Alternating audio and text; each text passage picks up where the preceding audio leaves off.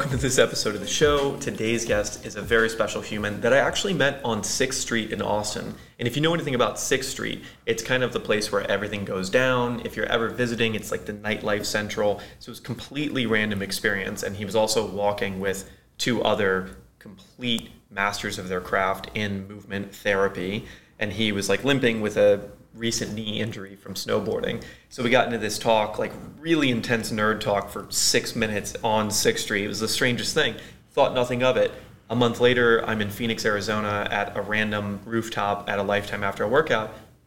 Steve walks up and I'm like, okay, I'm listening loud and clear. We need to hang out.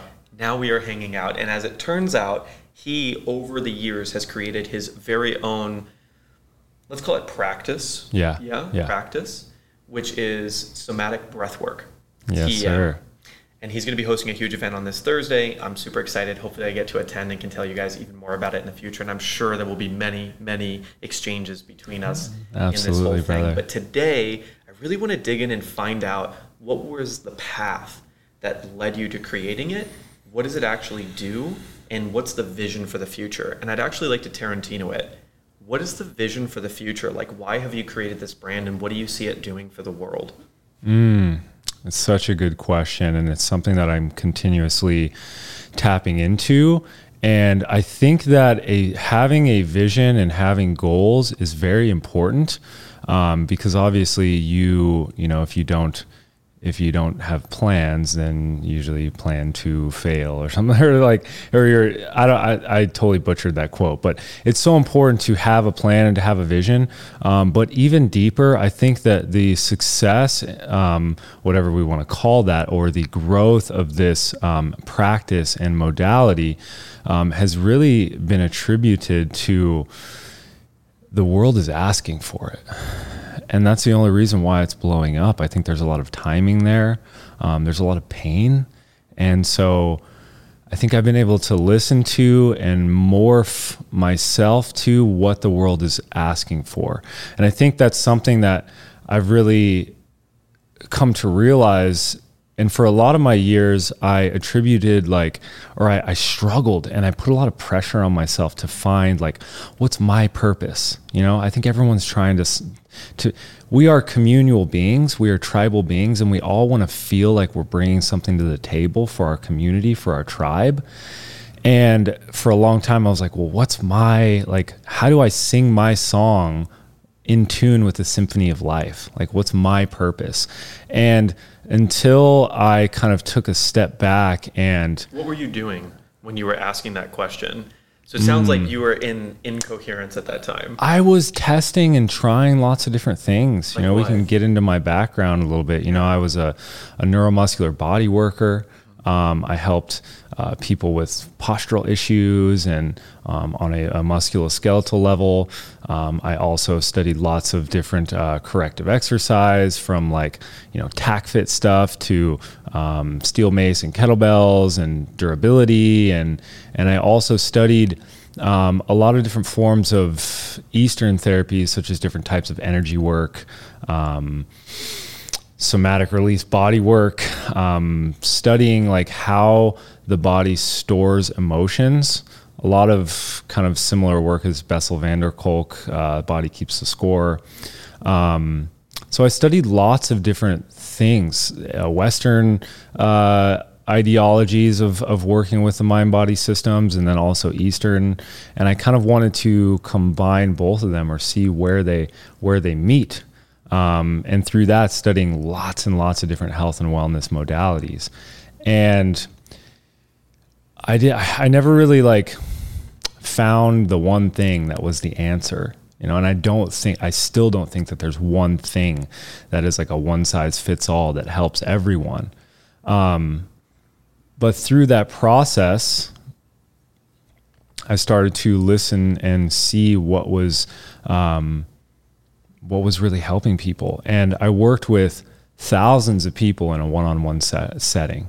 Thousands of people. I also was an instructor, a teacher. I taught kinesiology, anatomy, physiology at a holistic school that also gave me space to teach some of these Eastern thought styles, chakras, energetic anatomy, those sorts of understandings. And it really allowed me to kind of bridge the gap in between those. And I don't know how deep you want me to get into that. But I guess I can back up even further. I'll give you a little bit about my story. I'm an only child. I grew up with parents that were really struggling. And as a child, you're so sensitive. You pick up on everything. You feel your parents are everything, and what's going on with them are a lot of the times the things that you're feeling as well. And so I watched my parents really struggle, and they were addicts. They were addicted to hard street drugs, meth, cocaine, different things like that. And were addicted to them before me and while they had me. And, they were struggling. And, when I was about 4 or 5, they moved to Arizona, started a new life. My dad went there to rehab, and I quickly watched them kind of change from these hard street drugs to prescription medications. And I saw them. I was such an aware child. I just knew that something was off. I think spending time with other families, like seeing the way that their dynamic was, and then kind of going back to my family and wondering like why can't they come to my sports games, or why can't they come meet my friends' parents? And I watched them struggle with anxiety and depression, and I saw them quickly switch from those street drugs to prescription medications, and cycling off different medications and trying a new one that, was masking the symptoms of what was already there, and probably from, the things that were passed down from their, they were just doing the best that they could from what was passed down from their family. And I think that that's probably a massive driving force in why I do the things that I do. But I was always very physical. I played lots of sports. I was always running the streets, hide and seek. I was an amateur. I was an amateur skateboarder.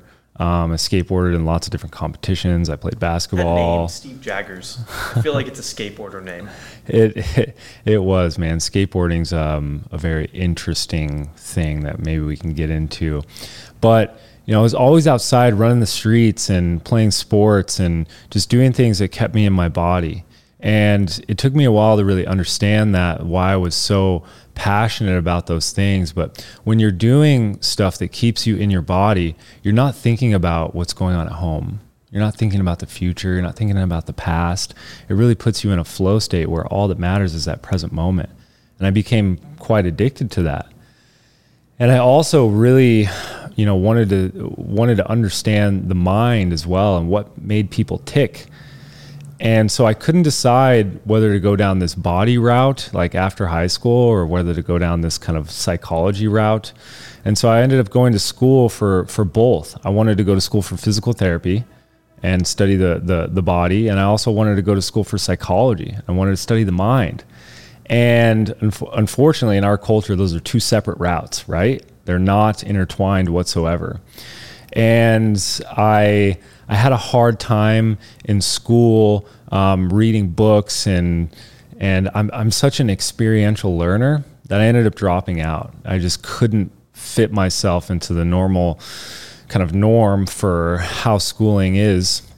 And I dropped out. I went on a little corporate America spritz. I worked as a human resource executive for a microchip company, working a desk job 40 hours a week for 2 years. And I quickly found out that's not for me as well. I ended up, thank God, thank Spirit, for laying me off and letting me go of that. And during that time, I kind of went through, you could say, a spiritual awakening for myself.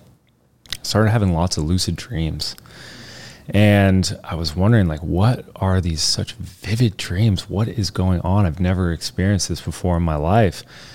And through that process, I started studying kind of lucid dreaming, and that led me down a rabbit hole of understanding altered states of consciousness, and it just sent me down a rabbit hole. And I started learning about the energy body and your subtle body and different things. And I ended up finding a holistic school that taught a lot of these different things that I was kind of studying. It taught body work, yoga, nutrition, chakras, and all of these different very woo-woo studies. And I was like, these are my people. I want to learn this.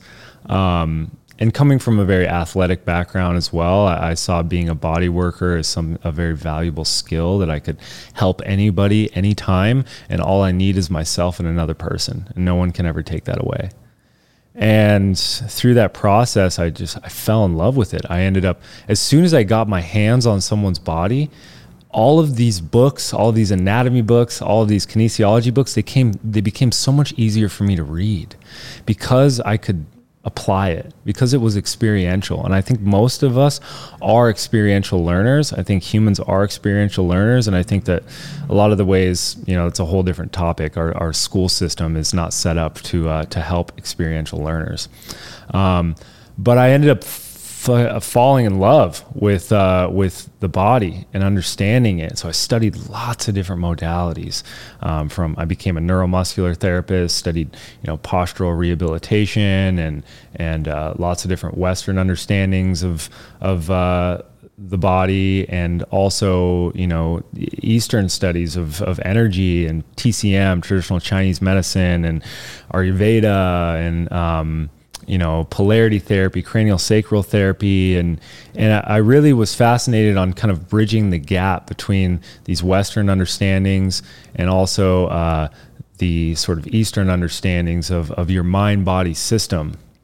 And it really allowed me to work with people on a mind and body level, which is so intrinsically connected. You can't bypass the mind and you can't bypass the body. They both affect each other. And that's I think the fundamental issue in our culture is the dissociation and the separation of looking at us as a mind system and a body system. But as a body worker, I was, working one-on-one with so many people, and I would help them on a postural level, and I would see the changes that it would make for their emotions and how they carried themselves, how they walk through the world. And then oftentimes they would come back with the same issues over and over again. And it felt very fleeting.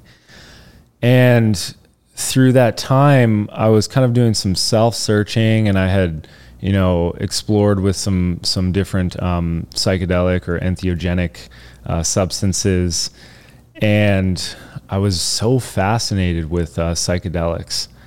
And I wanted to study psychedelics and really understand why they're not legal and used in conjunction with psychotherapy. And I ended up finding this nonprofit organization called MAPS, and a lot of people are probably familiar with MAPS. And I worked as a volunteer for MAPS. And in 2017, I worked the Psychedelic Science Conference as a body worker, energy worker. I just went there and worked on people and was able to listen to all these great speakers such as Gabor Mate. And then I ended up I had lots of friends that were like, there's this guy named Stan Grof. You need to go to his breathwork session. It's so powerful. And I was like, breathwork? It's as powerful as DMT? I don't think so. But I ended up going to his session, and it was one of the most profound experiences for me, because during that session, I had more of a physical release than any body work, physical therapy, acupuncture, any other modality that I had experienced.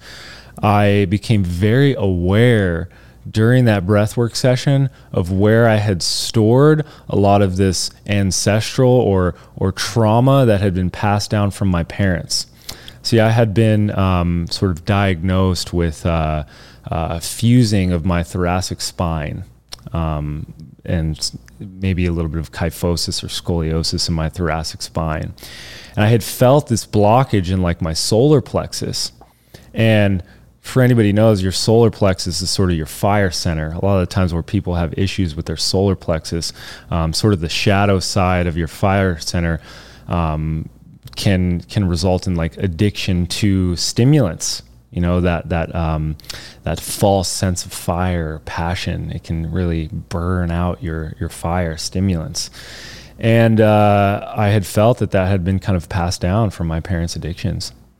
And it had resulted in my sort of blockage in my solar plexus. And there probably was other emotional stuff and also postural stuff going on there. But I had, through that breath work, I had yelled, screamed, cried, and discharged and released a lot of the stored tension and emotion that had been stored in my fire center. And once I kind of cleared that out and had that release on a somatic level, I became clear mentally. And the message that came through that was so clear is that I had always been a breath worker first, a body worker second. Because on a subconscious level, when you are working, and you know this, when you're working with somebody on a physical level, if you're doing anything with them and they're holding their breath, or their nervous system is in a contracted state or in a state of defense, anything that you're doing with them, it's not working.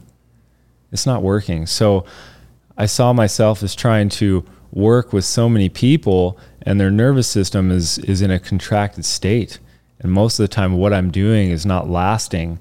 And subconsciously, when I was working on people, I would be attuning myself to their breath rhythm. And if I could get them in a solid breath rhythm, I could show their nervous system that it's safe. I could take them into a new range of motion. We could express what needed to be expressed in that moment. And so I had this huge realization that I had been a breath worker first, a body worker second. And I had the realization that anybody that's working with any human in any sort of capacity is a breath worker. You're a breath worker first. You're a physical therapist second. You're a personal trainer second. You're a breath worker first. You're a coach second. Because, and this sent me down a rabbit hole of wanting to study breathing and your respiration on an Eastern level and on a Western level.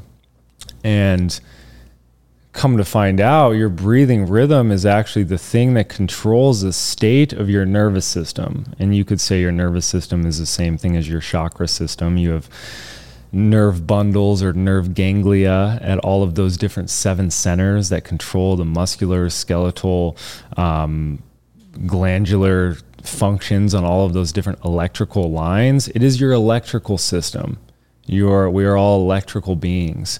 And your breath controls your electricity, and your breathing rhythm is the only body rhythm that you can do consciously and unconsciously. It's the only body rhythm that you can do, like we can take in a breath right now, or we don't have to think about it. We're still going to continue to breathe. And so it is the bridge between your conscious and your unconscious mind and body. And it's an access point, it's a toggle switch, it's a button that you have inside of you to have sovereign control over your system and control the state of your electrical system. And I was so fascinated by studying this. And so I ended up combining breath work, different types of breath work, and there's so many different types out there. And there's a lot of dogma within that saying this is the way you should do it, this is the way you shouldn't do it. Actually, all different breathing techniques are good. They're all just good for different things, and we can get into that. But I started combining breath work with these different body work techniques that I had kind of honed, and also different guided verbal like NLP cueing. And I started I started doing lots and lots of sessions with people, and I started to see kind of a similar protocol that I was doing with people.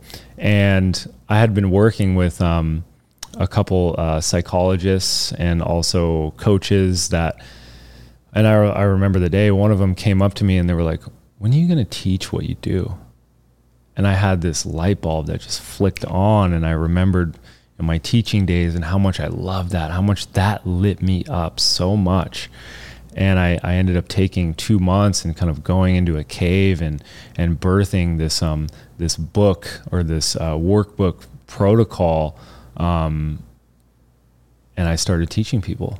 And now we have about 300 practitioners worldwide, and it's been only about a year. And we just did an online session for 1,600 people globally.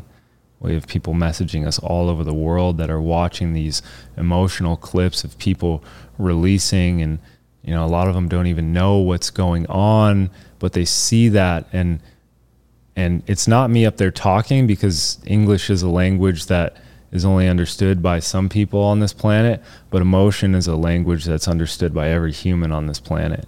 And so there's a lot of people seeing this stuff on social media, that are seeing people feeling and expressing different emotions, and they're seeing another human being with them in a place of non-judgment.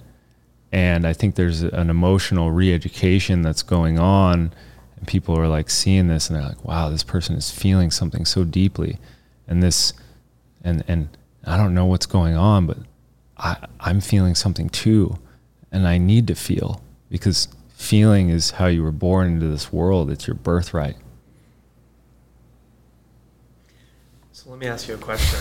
In your day-to-day life, being such like a, I'm just going to use the term guru at this work, right? And just, it's okay. We can just, everyone can understand that. We'll use that as a label for now. Yeah, we'll use it as a label. When you experience a breakup, when you experience a death in the family, what's your process for experiencing those feelings? It's so interesting you asked me that right now, because I am currently going through that process.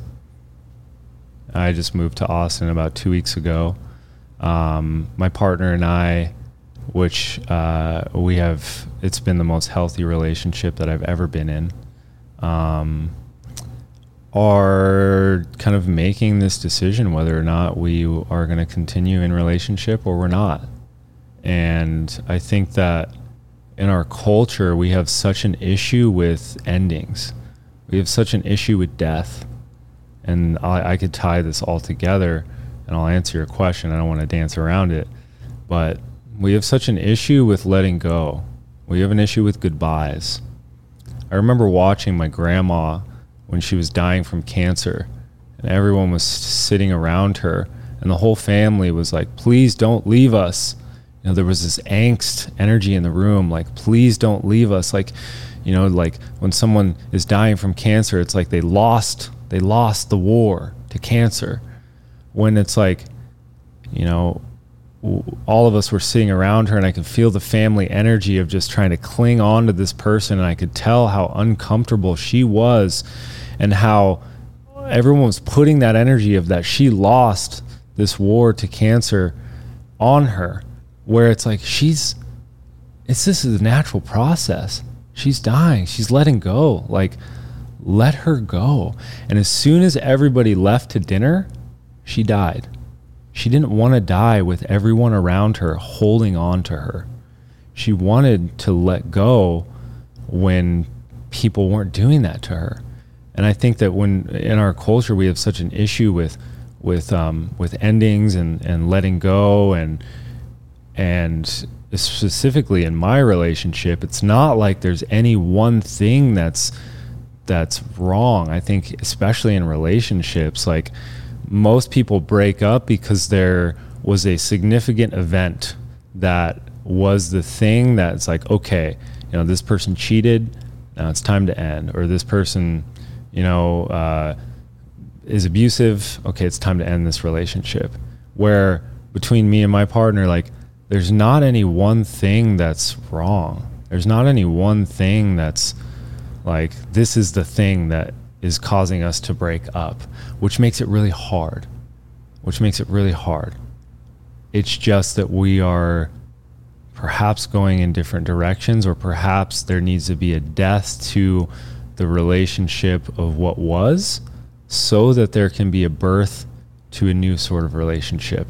And I think that it takes a lot of consciousness. It takes a lot of awareness for there to be a letting go of what was to welcome what is.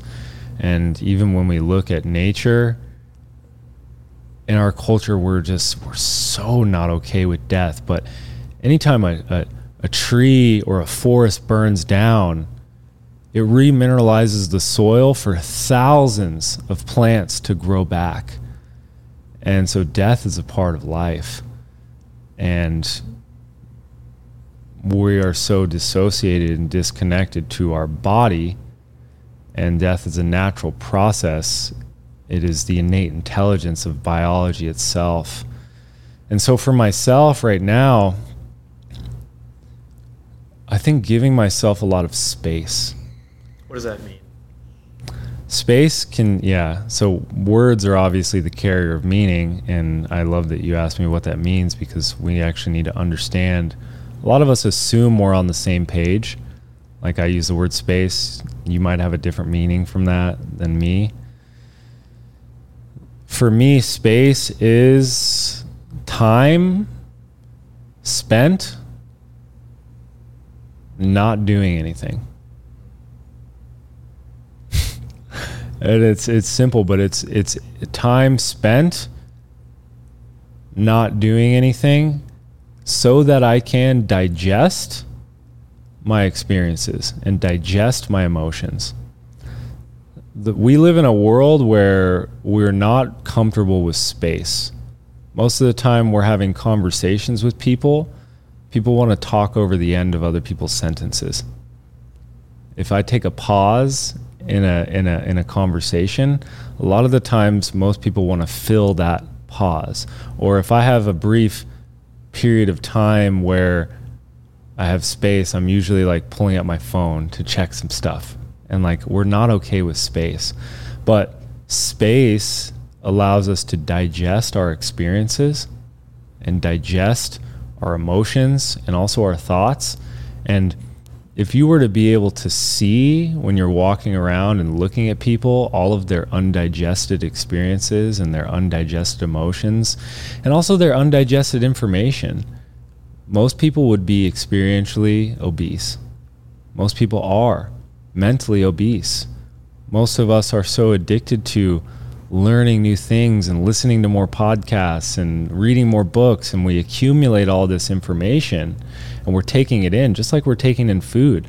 But if we don't give ourselves time and space to digest those, to absorb it, to assimilate it into nutrients that become who we are in an embodied form, then you have to go to a somatic breathwork session. And you have to go to a somatic breathwork session, exactly.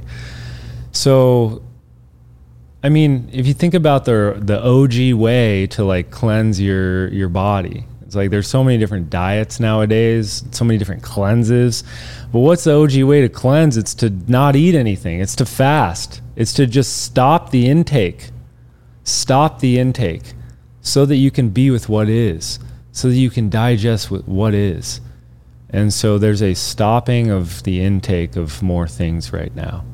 And so that I can digest and process what has been, so that I can learn from it, so that I can absorb it, so that I can create and really allow those nutrients to become the new version of myself. And that's growth. Beautiful answer. Thank you so much for that. Yeah. I'm going to listen to that on repeat a few times. So when there's something absolutely incredible that happens in your life, you have this brand blowing up, you have a phenomenal business partner that now gets to come over all the time because you moved here, you get this beautiful space in downtown, you have these incredible friends, all of these wonderful things, you go to a great concert, whatever it is, right? How would you recommend we allow ourselves to like really fully embrace those beautiful moments? Like from your background of having all of this knowledge, like how do we lean into really feeling those wonderful moments and like allowing those to anchor in? Yeah. I think that we live in a duality, and we can't bypass that duality, and that most of us are numbing ourselves from feeling a lot of the lows numbing us from feeling a lot of the pain of things. And when we cut ourselves off from those lows, we cut ourselves off from being able to fully experience those highs as well. And so, it's just like Carl Jung, a tree can only grow as tall as its roots run deep. And I've really been sitting with this idea of numbness, because like we can take, for example, there's an epidemic of pain medication right now. And, if I worked 40 hours in a cubicle, and I would probably want some sort of pain medication to numb me from my existence, because humans on a soul level, on a biological level, were not designed to sit in a cubicle for 40 hours a week. And so I would probably want something to numb myself from being able to actually fully feel the pain of what my life is. But that pain is so necessary, because that pain becomes the catalyst to actually feel the pain of your existence and how shitty it is right now. Allowing yourself to feel that will probably become the catalyst that will force you to change. It'll force you down a new route. And so allowing yourself to feel some of these very painful experiences will allow you to experience some of the highs in life. And numbness, or the act of numbing yourself, is actually a very much an active process, meaning that it takes energy from your system to maintain a state of numb. It takes energy for you to continue to push things down. Like in body work, we call this parasitic tension. And so most of us have lots of parasitic tension, like maybe in our neck and our shoulders, our traps. Like, it takes energy from your nervous system to contract a muscle, right? And so we have parts of our bodies that are always contracted. Like maybe you have a lot of stress and tension in your neck and shoulders, and maybe those muscles are always contracted. And that is actually, it takes a lot of energy from your system to maintain that state of contraction. And so the same thing happens on an emotional level. It takes a lot of energy from your system to maintain a state of numb, to not feel. It takes that, and that energy could be utilized towards being who you are in the world, who you want to be in the world, from spending time with your family, from showing up in the world in a way that you want to. And so when we continue to push things down and not let ourselves feel some of the painful existence in life, when we continue to push that down, it's taking away our energy, because that is constantly going on. It takes away our energy to actually be able to be fully present in some of these positive experiences as well. So then probably most people who are listening to this, watching this ever, will then now recognize some areas or some things that are painful that maybe they don't want to look at. Yeah. And that's a conscious choice, right? Even I have stuff. I'm like, that. Dude, I still have stuff right now. Yeah.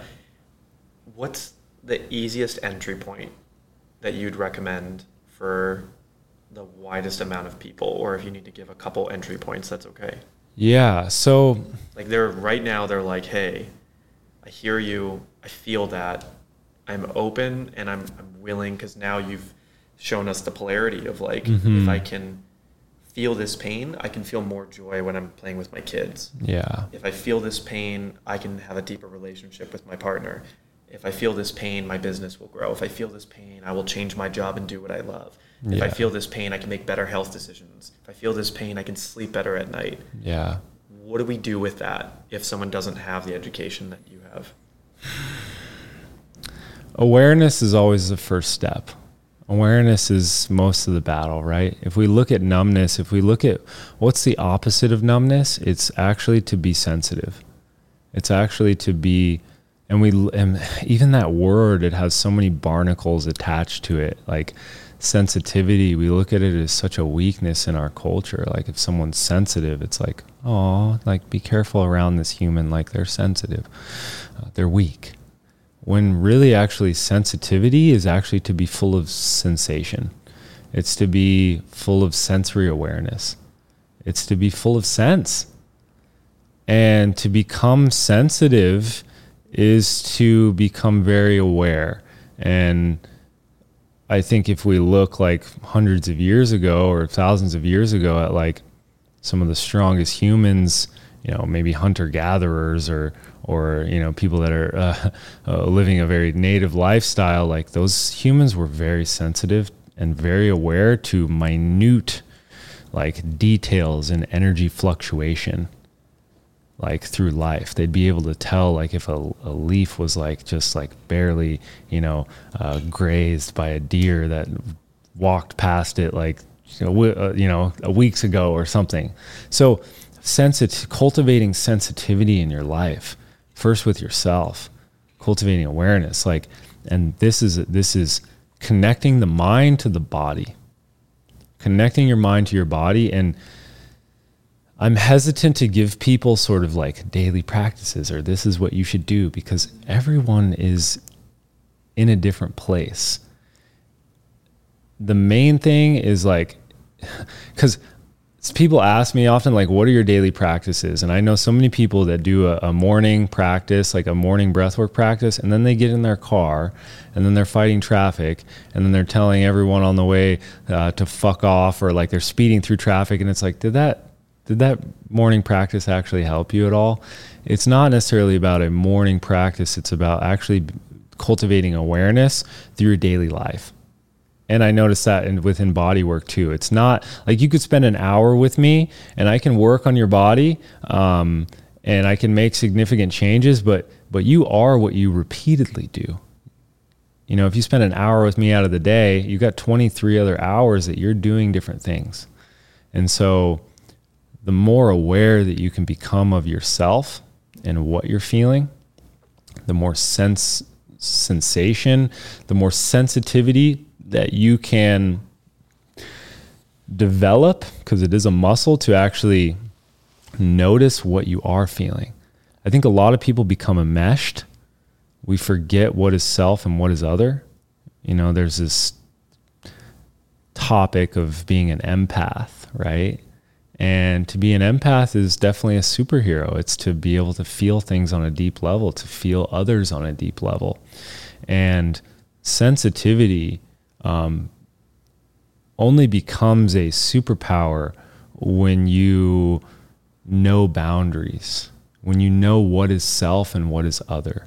And so all of these practices, breath work, meditation, yoga, body work, acupuncture, journaling, all of these different practices that are gaining popularity, they're all self-inquiry practices. They're all getting you to look inside and see, where am I at? Because if you know where you're at, then you can actually relate to another human.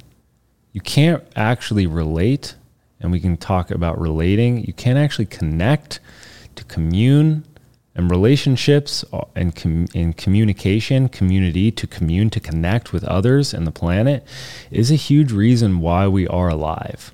It is one of our greatest purposes.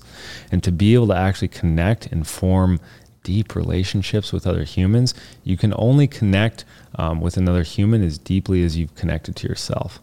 And so cultivating awareness and creating space where you can digest your experiences, where you can digest your emotions, where you can tune in to, what am I actually feeling? Most people don't know what they're actually feeling.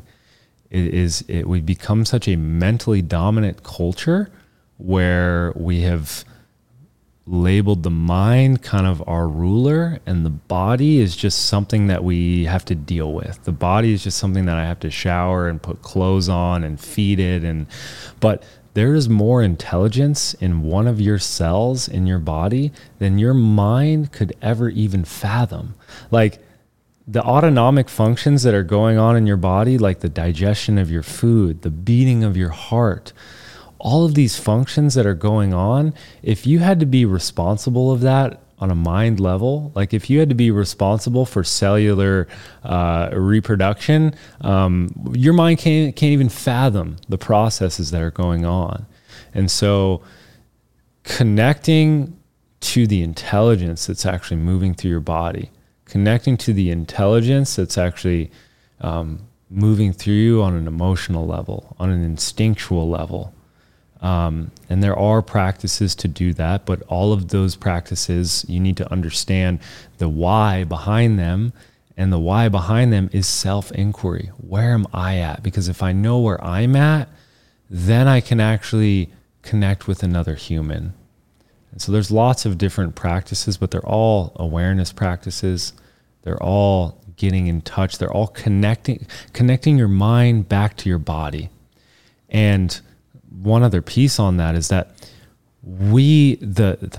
if I were to label one main issue for our world, for a society as humans, it would be dissociation. It would be a disconnect between our mind and our body. It would be a disconnect between ourselves and nature. It would be a disconnect from understanding that we're all connected. And we look at technology, like our bodies are ancient. Our nervous system, the electrical system of your body has been created and evolved through thousands and thousands of years.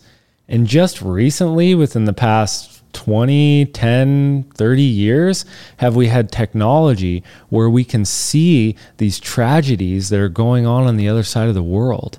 And when I look at my phone and I see, maybe it's just 2 hours away, there's a massive shooting, and how tragic that is. Well, I'm not there, and there's nothing that I can do for them in the moment.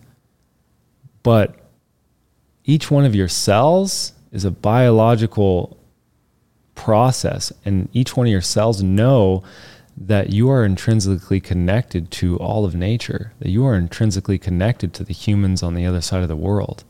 And so there's a responsibility that's felt as a human that we want to help other humans.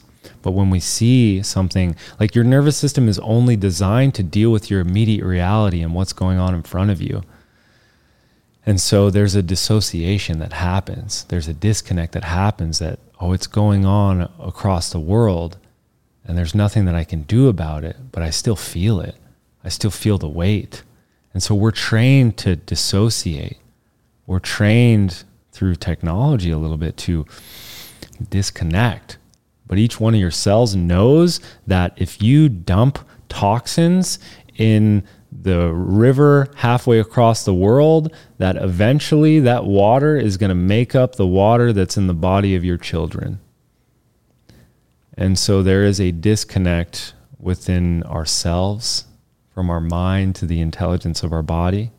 There's a dissociation, disconnect going on. And my mission in the world is to help people reconnect to the intelligence and the natural processes that have been cultivated through thousands of years within our body.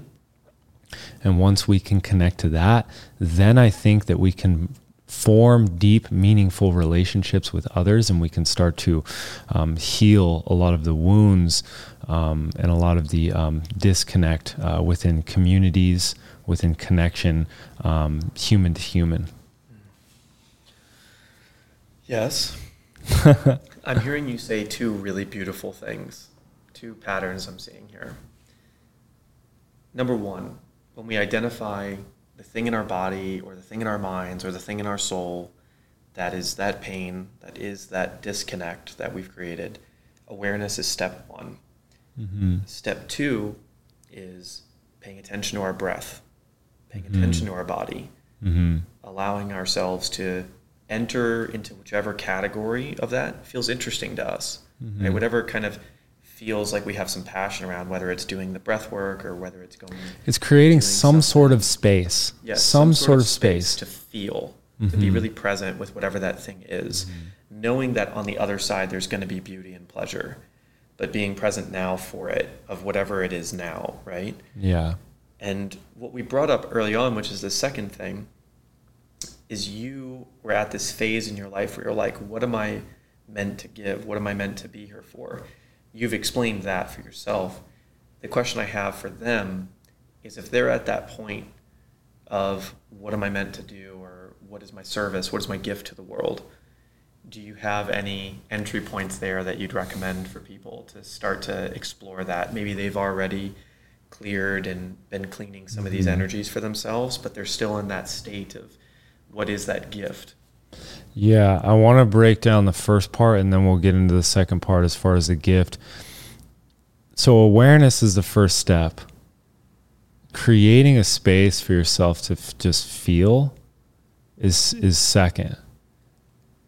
Third is sort of moving into the mind. But and the reason why that is because we need to understand the processes of our body and how our body works with stressors or trauma. So trauma, and that's a word that's so thrown around right now, stress as well. Those are not the things that are happening to us.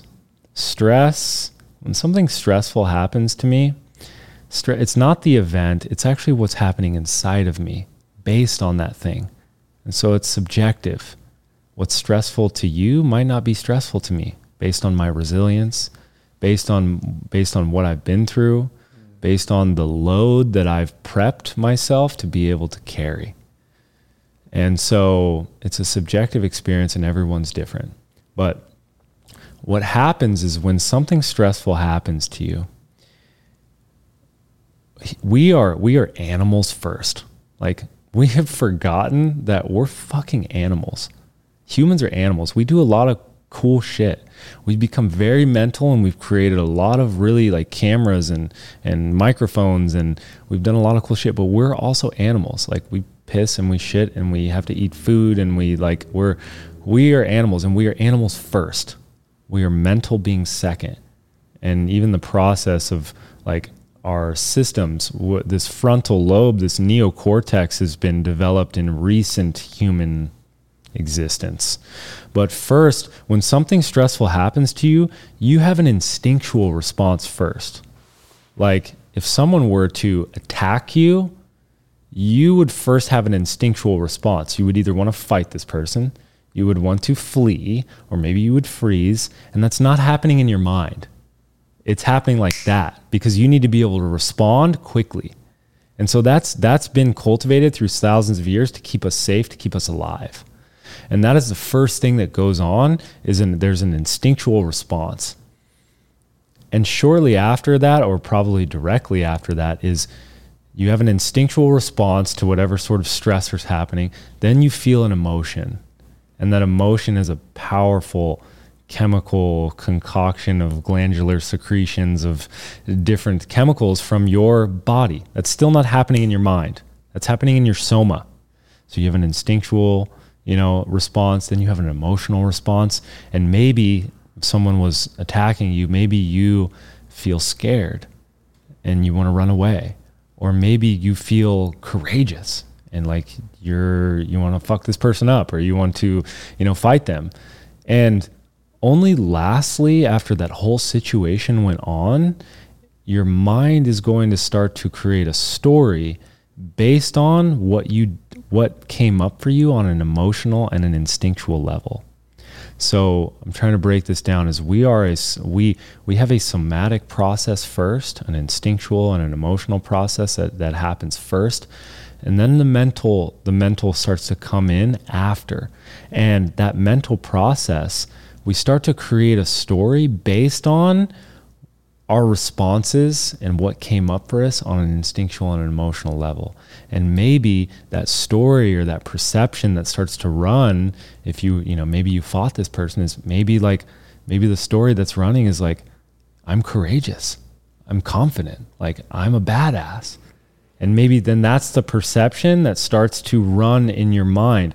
Or maybe if you were scared and you ran, and maybe the perception, the mental story that starts to run is that, the world's out to get me, or the world is not a safe place. And so that's the lens that your mind starts to view the world from. But that lens, that mental story, is often based off of what happened on an emotional and instinctual level. And so our world is set up in a way, like we do psychotherapy, where we do a lot of talk therapy, and we work with the story. But you can work with someone's story all day long. If you don't help someone process on an instinctual level, on an emotional level, then it's not going to have a lasting effect. So understanding that if someone is like you, and there's this topic of like limited thinking, right? A lot of us have heard this in the coaching space. Like, I have had so many people come to me that are like, I just can't get over these, like this limited thinking, these limited thoughts. People don't choose to think limitedly. A lot of the time, these limited thoughts or this limited perspective is based on the state of your nervous system. Like if you are in a contracted state physically, like if you are still a wounded animal, you're not going to be able to think expansively. If you are in a contracted state physically, you're going to be picking up on contracted ideas. Your body is an antenna. Your nervous system is an antenna. And the study of yoga has shown this, like these different asanas, these different positions that you do in yoga are to create different shapes, different antennas to be able to tune into different things. And so the state of your body, the state of your nervous system is going to dictate a lot of the ability to tap into expansive thought. If you feel so safe in your body, if you feel so expansive in your body, and Joe Dispenza has done a great job at explaining this, creating an elevated emotion. Like when you create an elevated emotion in your body, you start to be able to tap into very expansive thinking. When you shift out of a state of scarcity, out of a state of wounding, then your body starts to feel safe enough to access elevated states of emotion. And elevated states of emotion create this like magnetic electrical bubble around you. And then things just start to align. People want to spend time with you. People love your energy. You're able to think expansively. And so addressing, like we need to understand that we're body-centered beings first, we're mental beings second. And so the processes that I think that we go through as a human is to allow ourselves to discharge, to release on an instinctual level, like what was the thing that I needed to do in the moment? Maybe I needed to yell. Maybe I needed to scream. Maybe I needed to cry. Maybe I just needed to like lash my body out. Maybe I needed to punch somebody. And so you can create a space for someone to kind of reenact whatever that instinctual thing that they needed to go through, like on a physical level. You watch animals do this, which we can get into. And then it's like a lot of the times the emotion that was pushed down, that needs to come up. And that needs to be expressed, because that discharge, that physical release on a body-centered level is the thing that communicates to your system that you're not in the presence of a stressor anymore. So most people, we're so suppressed. And so when something really stressful happens, we are told to kind of sit down, shut up, don't feel that, and just try to create a mental story around it that it's okay and you'll get over it, and you can just put it in the backpack of weight of experiences that you'll continue to carry around and forever. And so there's so many people out there, and it's a cultural and a societal issue that most people are walking around with undigested experiences where they have not had a space to allow themselves to discharge emotionally, to discharge instinctually. And so and so that discharge, that release, when that release comes up, that is the signal to your nervous system. That release is the signal to your nervous system that you're not in the presence of a stressor anymore. Most people are walking around like they're still in the presence of being attacked by a tiger. Like their body doesn't know any different. And so when you're walking around as a wounded animal, your body, maybe your mind, you've gotten your mind to a place where this is just how I am, but your body is still in that wounded state, and you're probably lashing out on people. And I was going to do a post on this, but like, I think that this is kind of the reason why, this school shooting was such a tragic event, but as a society, we don't have the spaces set up for people to express emotion in a healthy way. And so that emotion, it bottles up, it festers until it becomes an explosion, a lashing out on the people and the communities around them. And I kind of forgot what the second question was, but I wanted to kind of break that down for people. Yeah, thank you for that. Yeah. You are just a deep well of knowledge. Oh my gosh, we need to get about 17 hours of this. Let's keep going, bro. I'll keep going. The second question is that moment when you started doing this one-on-one work with people before you built the business that you've built now. Yeah.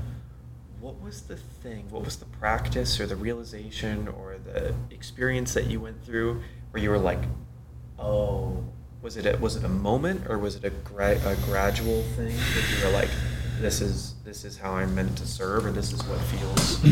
Yeah, it was a lot of different things, and I want to give people a little bit of background because I was teaching at that holistic school for a while, teaching a lot of different styles of body work, and I ended up not really being able to make a lot of money from that and to be able to support myself. And I ended up moving to Sedona because I just needed some time and some space for myself after doing years and years of study. And I moved to Sedona, and I kind of opened up my own practice, and I worked at a couple different places there, and I spent a lot of time just nurturing myself and space, where Sedona is such a transient place. It's such a place where there's not a lot of distractions, so if you're getting distracted, it's from you. And then COVID happened, and COVID hit, and I ended up losing my job. People stopped traveling, and then the people that I was renting a house from were like, we want to rebuild this into an Airbnb when COVID comes back. So I ended up losing my job and my house. And there was this moment where I'm like, I don't know what I'm going to do. And I had probably $1,500 to my name. And I felt like Sedona was kind of kicking me out. I was like, and then COVID happened, and the world just kind of went to a standstill, and I ended up moving back to Phoenix, where my family and some of my community is. And I had a friend that allowed me to kind of just stay at her house, and I ended up just doing lots of sessions, but through that process, through that very painful, scary time, there were so many times where I was like, well, I could just go get a job. I could just go and find some safety. But there was a part of me that was like, this tragedy, this very traumatic event was the thing that was the catalyst for me to birth something. And like I said, every human wants to feel like they are bringing something to the table for their community, for their tribe. And a lot of the times, the thing that we can bring to the table for our community is the shit that we've gone through, is the hard things that we've been through that we've found a way to overcome. And once we find a way to overcome it, We have actually been there and we've done it. We've experienced it. We've embodied it. We understand it. And if we take that word understanding, that word is to be able to stand underneath it and lift it up, because we've been there and we've held it and we've overcome it. And so a lot of the times people's greatest woundings, people's greatest traumas, that's where they find their deepest purpose, because you've overcome it and you can help others that have been in a similar situation. And through that process of just deeply listening to like what my soul is telling me, and then listening to the whispers of what the world is asking for. Like, I think so many people post stuff on social media and they try different things because it's like what they want to do. But if you like and I went through a period of testing lots of different things, like trying lots of different modalities, trying lots of different things that worked for me. And until I kind of just listened to the whispers of what the world was asking for and doing more of that, then I was able to kind of grow, because there was a bigger momentum. There was a bigger momentum that wasn't just coming. It wasn't all of my energy that was like, okay, this is the thing that I want to do in the world. It was like, no, I'm trying all these different things and I'm feeling like what, and people are responding to this. Oh, people are really responding to this. Oh, they're asking for more of it. Okay, well, it's not exactly what I thought I was going to do, but it's what the people are asking for. And I recently had a conversation with a shaman from Soltara Healing Center in Costa Rica, and he told me that in 2020, a lot of the shamans witnessed this sort of they called it a sickness of the air. It was this dark cloud that kind of descended upon the world, and they called it a sickness of the air. And this was a time when the Amazon was burning and those Australian fires were going on, and those fires in California were going on. The lungs of the planet were burning. And then shortly after, we have this, this respiratory virus that's attacking people's ability to breathe all around the world. It's killing people, putting people on respirators. And then shortly after that, we had this whole racial thing go on where a man was being choked, yelling, "What? I can't breathe." And then we're forced to wear masks. And so there was subtle whispers in the world that was telling me that there's a war, there's a battle going on against our respiration. And if we break down that word, to respire is to re-spirit. Every time you take a breath, you breathe your soul, your spirit, your life force energy back into your body so that you can show up from that place right here, right now. And to respire through your respiration, you can become inspired.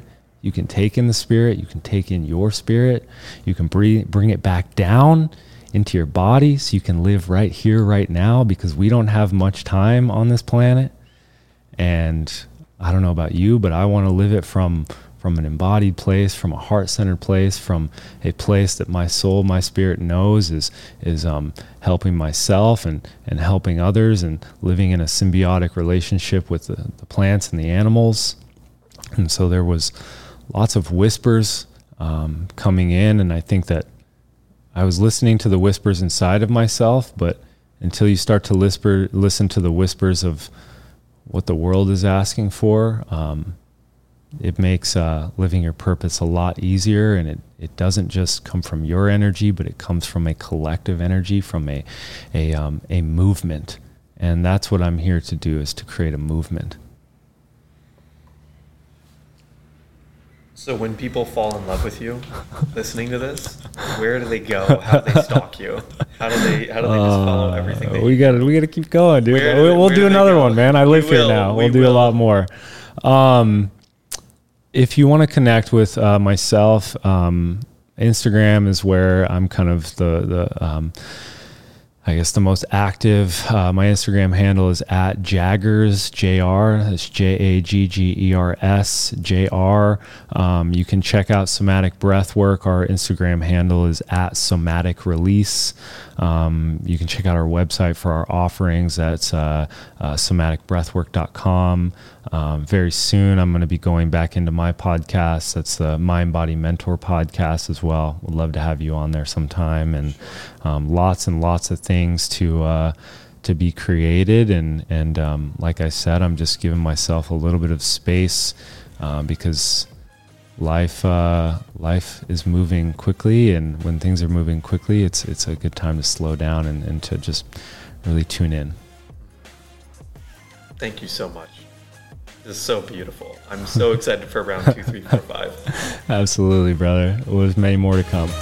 Like kids, we danced in the tree light. Our minds tasted the freedom. Sweet relief, barefoot and a head full of dreams. Like kids, we danced in the tree